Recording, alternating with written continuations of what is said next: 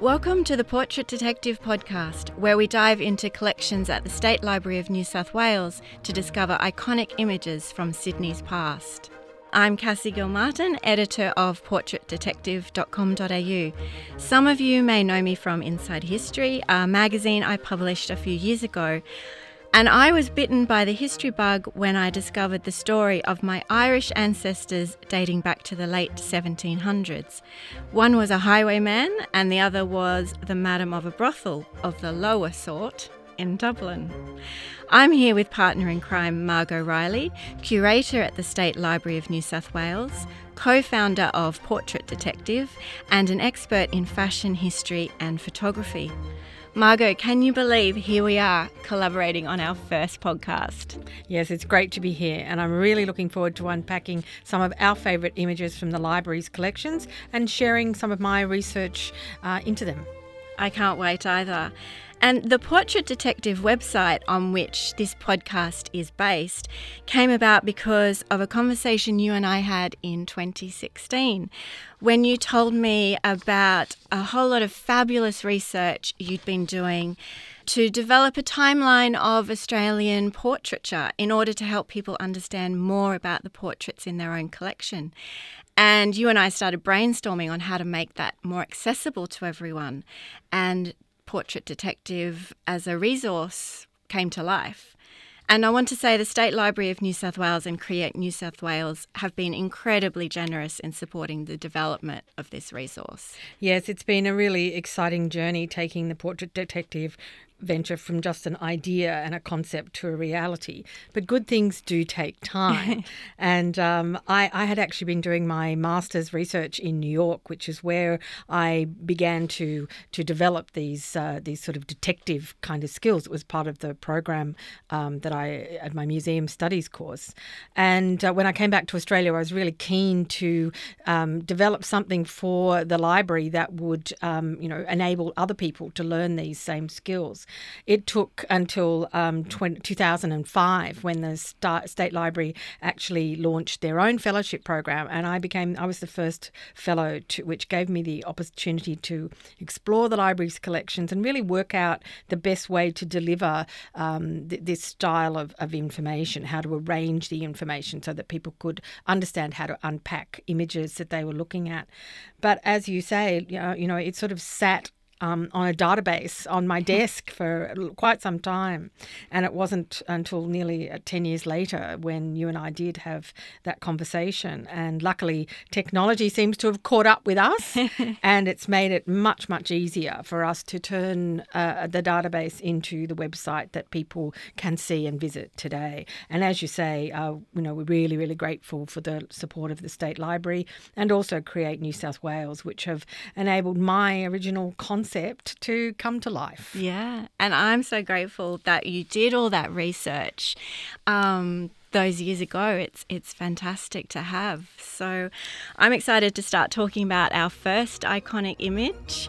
So let's dive straight in.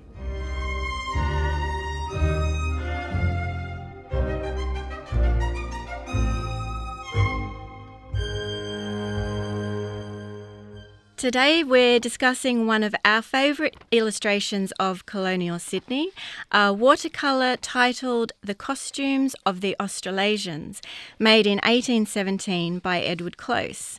And for everyone listening, you can see the image we're discussing by tapping the link on your phone at the bottom of the podcast homepage or visiting portraitdetective.com.au/podcast. I love it because it's a depiction of a Sydney street scene showing fashion that perhaps my ancestors would have seen and possibly even worn. And Margot, even before we worked together, I'd come across this iconic image many times. And you discovered an interesting story about its attribution. Yes, it's one of colonial Australia's most iconic primary visual sources. But it also proves a point that given time and distance, we don't always really understand the way in which an image has been created or perhaps what its original purpose may have been. So it is inscribed with a title, Costume of the Australasians, and it shows a group of 10 male figures, including a government official, people, there is an officer and some soldiers, various men dressed in uniforms, a couple of wealthy colonial types, as well as convicts going about their government service. It really captures a moment in Sydney in a totally unique way. And personally, it's one of the images that first drew me into the study of dress history when I first encountered it at university in the 1970s. And back then it was thought to have actually been by the work of a lady painter, which is quite unusual, a woman called Sophia Campbell, who was the wife of a colonial merchant and pioneer, and it was felt that she would have had the opportunity and the leisure and, you know, the access to materials to perhaps have created the album that this watercolour is included in. The album is actually at that stage was held in the family collection in England. But there was always some doubt as to the true creator of the image because it did seem unusual that some of the scenery that was captured didn't quite resonate well for a lady painter. But it wasn't until 2009 that this album actually came onto the market. And it was brought out to Australia by Sotheby's Auction House. And it was at that time that there was the time for people to examine the album and to compare it to other colonial artworks held in other cultural institutions. And it was at that time that it was actually reattributed to Edward Close. So Close was a soldier and an engineer who'd arrived in Australia, in Sydney, in 1817. And had later settled in Morpeth. But he and Sophia Campbell were actually related by marriage, which was how perhaps the waters had got muddied as it had passed down through the family line. And perhaps, you know, looking at the album in England, people perhaps had made assumptions that because it was beautifully watercolour, you know, paintings, that they must have been by a lady. But they were actually by we believe now, by Edward. And this whole process of reattribution is really quite fascinating. So often it can reveal really surprising insights, and that's exactly what happened with the reattribution of the costume of the Australasians within the album that was offered for sale nearly a decade ago. And basically the things it came down to, this sort of reattribution, was that men who were in the military were trained in what was known as topographical drawing. So it's a much flatter style of documentation. It's a documentary style of art. So the figures that you see in this particular, they're like little cardboard cutouts flat against the scene. And there's not much detail of their faces. They're really just what's known as a type. And there was, during this early part of the 19th century, a sort of a taste for the picturesque costumes of foreign places or folk costumes, you know, outlandish kind of outfits worn by, you know, obscure tribes in wherever. And I think in some way this is what Edward Close has recorded, what he was coming into Sydney and going, oh my gosh, you know, I'm in so this. Different. Yes, I'm in this, you know, remote, far-flung outpost, and look at these curious people, you know, walking along the street. So that was one of the things, that idea of topographical documentary art, which you know, indicated perhaps it was not by a lady painter. Also within the book, it's clear that it traces the journey of the Matilda, the ship that came to Australia. And Close travelled to Australia on the Matilda, but Sophia Campbell didn't. I see. So the book was all of Edward Close's It covers work? that journey, yes. And it's like tourist art. You know, in the pre-photographic era, you know, people are documenting what they see when they go on a journey. So it's a remarkable object just from that point of view. So it has the trip that Sophia didn't go on. It's documented in a way that is unlike a lady painter of the day. And also it's very much studying what men are wearing on the street. Yes. And as a military man, he would be very much versed in recognising the whole purpose of military costumes is to be able to recognise from a distance which branch of the service people are in, what rank they have, all of those things. So it's, you can see why he would have very much organised that, the garment so that he can really pinpoint who everyone is. He's carefully selected this array of figures that reflect the mixture of characters that would have been seen on the street. And they very much are more caricatures rather than individual life portraits as such. But having said that, some of the people in the image may well have been known to Edward at the time because Sydney didn't have a very big population. So beyond the groups of convicts, which probably in their uniforms are slightly more anonymous. Within the scene, we also have a couple of really interesting figures. On the far left is a gentleman with a fabulous bicorn hat with a wonderful ribbon rosette and fabulous knee-length Hessian boots with tassels.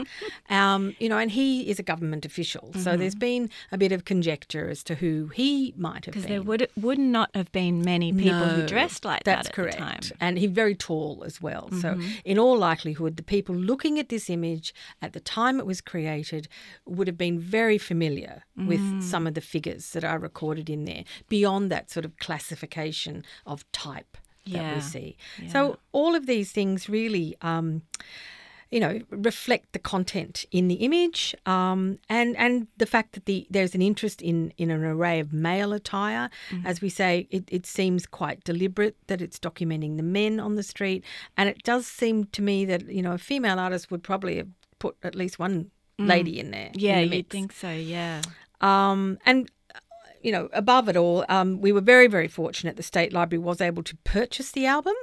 So it has come back to Australia. How fabulous. And it's now fully accessible online. There's 30 pages, beautiful watercolours that, can be viewed. And the other sort of clincher to the whole dating was that it has watermark on the paper of 1816. Right. And by 1815, Sophia was already returned to England. So all of those sort of factors. Yeah. Pretty conclusive. Yes. Yeah. Yes. Fantastic. What a great discovery to have made. Well, it's a wonderful to bring it back home, bring it back to Australia. For people to enjoy, and there's digitise it as well. Lots of other wonderful images in it. So I do encourage people to go and peruse it. Yes.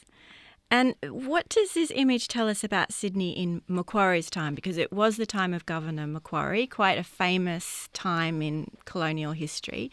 What can we read from this image into that? Well, I think, again, this idea of the exoticness, of the scene is probably a bit hard for us to get our heads around in the 21st century. But what it depicts is the mixture of classes on the street. And this would have been quite startling to a visitor coming to the colony, because back in Europe and in England, there really wasn't that mix of people. Different classes moved on the street in different ways. If you could travel, in a carriage, you would be in a carriage. You wouldn't be walking. You wouldn't be mixing with people on the street. And streets were in very bad condition. They were usually muddy, or in Australia, incredibly dusty. So it really wasn't a place where people mixed. And another reason why you're not seeing women in this scene, because as a rule, unless you were a servant and you had no other way of getting around, you really wouldn't be seen on the street. So I think it is very interesting that this slice of Sydney shows the street. But it is also interesting that there are no Indigenous people. So it is very clear that Close is interested in that mix of classes, male classes, of colonial people. Yes. And so it's a very clear decision that it's about, from officials right down to the canary bird convict in his yellow suit, that you see all those, and the different subdivisions. You've got ticket of leave men, you've got, everybody is covered. It's just a wonderful, wonderful, totally unique document. And I love that you mentioned a military man painted this, and we've spoken about the terrific bicorn hat that one of them is wearing. how accurate is the fashion in these depictions? Well, I think it's, I think because he's a military man, trained in that topographical drawing, and if you, when they went out on the field, it was about accuracy in documenting what they saw in this, as I say, in this pre-photographic era. So I think they're very accurate. Again, he was used to recognising uniforms, insignia. You can actually tell ranks from everybody in the image. You can really, and I have done that in the if you look at Portrait Detective entry for this one online, you can. I've detailed as much as I can what we can read from the image.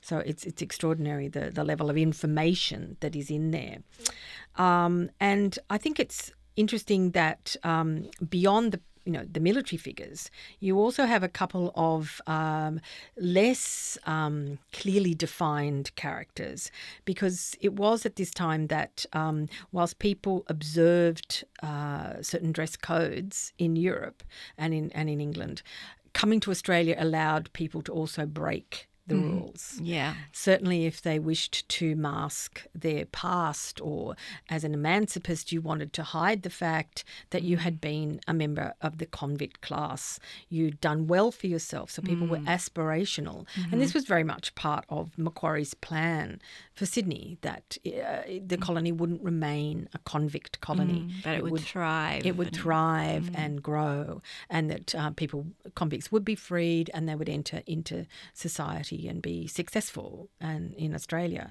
So I think that is all captured in the image. And you mentioned that great quote from Charles Darwin. I didn't know who anyone was when I came here. it was sort of more because as I say, the image is really about documentation, and it's almost like it's a botanical or a zoological drawing. Yeah. Where the species of the Australasians, that sort of thing. So I think it does resonate with Darwin, and Darwin of course visited Australia in 1836 on the Beagle, and he talks about coming into a society, and he himself, had dropped away. He had grown a beard, and his clothes were in shreds from this, very long journey. So the first thing he had to do was sort of go off and, turn himself back into a civilized person. And but he is very shocked by the mixes of the classes and the fact that emancipists are well dressed and that they ride around in carriages. And it's more the carriages that do his head in, I will say, because he says, oh my God, there was an emancipist and he was in a carriage. And it basically, so the quote says, "No one thing surprises me more than not readily being able to ascertain to whom this or that carriage belongs." Now that's like trying to tell who someone is by looking at their car. Yes. It's very odd. It's just a possession. But because that would have been totally controlled in England, you wouldn't have been able to acquire, a fancy carriage if you were, an ex-convict. It just wouldn't have happened. But it was a unique thing to the culture that Macquarie was trying to encourage. In our conversations previously about this painting, I asked you who your favourite figure was, and the answer was not what I was expecting. So tell me more about that. Well, what I love about doing this work is slowing yourself down to, really take the time to sort of let your eye go right across an image, start in one corner and just work your way across. And what I do is I make a note of anything that I see. I really try to describe, which is what people will see when they go to the Portrait Detective, a really minute description of what I am seeing in the picture. And in this scene, the thing that really caught my eye was the fabulous green umbrella. So one of our free settlers has this really fabulous umbrella. And I thought to myself, gosh, would that a common thing? Why a green umbrella? Yeah. And of course, the best resource for any research is Trove, the online newspaper database that's sourced through the National Library of Australia. It's a fabulous resource, isn't it? Exactly. So, I typed in green umbrella.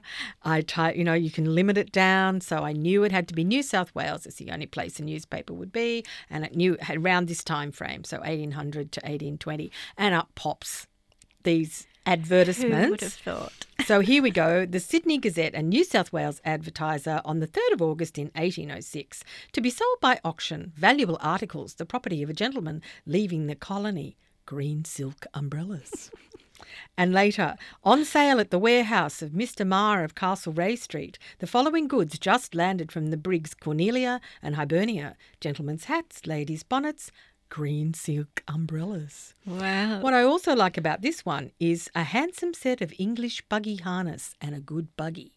So there we go. We've got the umbrella One needs a good and buggy. the carriage. You could have had both. You're set. So, I just think, and then the other comparanda that I found, so what I try to do too is find how unusual is this. Mm-hmm. So fortunately, I have access, and so does everyone really, to the collections of the State Library. Mm-hmm. And there is wonderful, wonderful watercolour by John Lewin that shows Governor Macquarie at Bathurst. So this is just over just after the road over the Blue Mountains has been created, and Macquarie goes on a progress, taking a band with him to go to visit the new colony, town at Bathurst. He strikes his bell tent on, a nice rise and goes for an afternoon perambulation. And in this beautiful watercolour, there is the governor with a big green umbrella.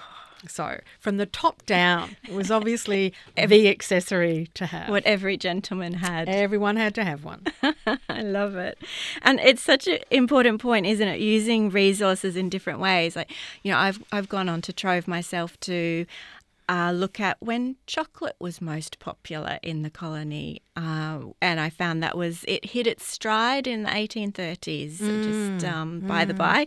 But it's such a great resource, isn't it? All those fabulous digitised newspapers. We can learn so much. And just, it's just truly, has changed the way research is done. Nobody who does historical research these days can really afford not to look at Trove. Working in a library, it's the first place we go to. Someone asks a question, you just dump it in there, and 9 times out of 10, there's an answer or a lead. It's enough of a lead to give you the context, what was happening or some other clue, and then you follow that. And it's free. It's free. Aren't we lucky? Yes, we are. Yeah. And a lot of the library's collection is part of Trove. It's not just so it's Australia-wide. Big collaboration. It's not just New South Wales. It does cover off growing all the time. Yes, exactly. Everything's more and more things are being digitised. Yes. So if you had to choose a favourite figure, green umbrella aside, I'm curious, who would it be? Well, it is the rather natty gentleman in the spurs, right? Who's wearing a beautiful sort of sky blue kind of a jacket, and again a wonderful shady hat. I do love the hats in these images because they, especially for the colonial gentleman, because it's a sign of class not to have a tan. Tans were really a 20th century That meant you were out in the open exactly, working, right? And so anyone, if they could, they would protect their skin. And of course, coming to Australia, that was a big challenge to them because they wouldn't have been used to the heat. So the two gentlemen looked to be wearing cabbage tree palm hats. And but in this case, the gentleman in the blue jacket, when I looked really, really closely at it, I could see that there was actually a sheepskin lining to it. Wow.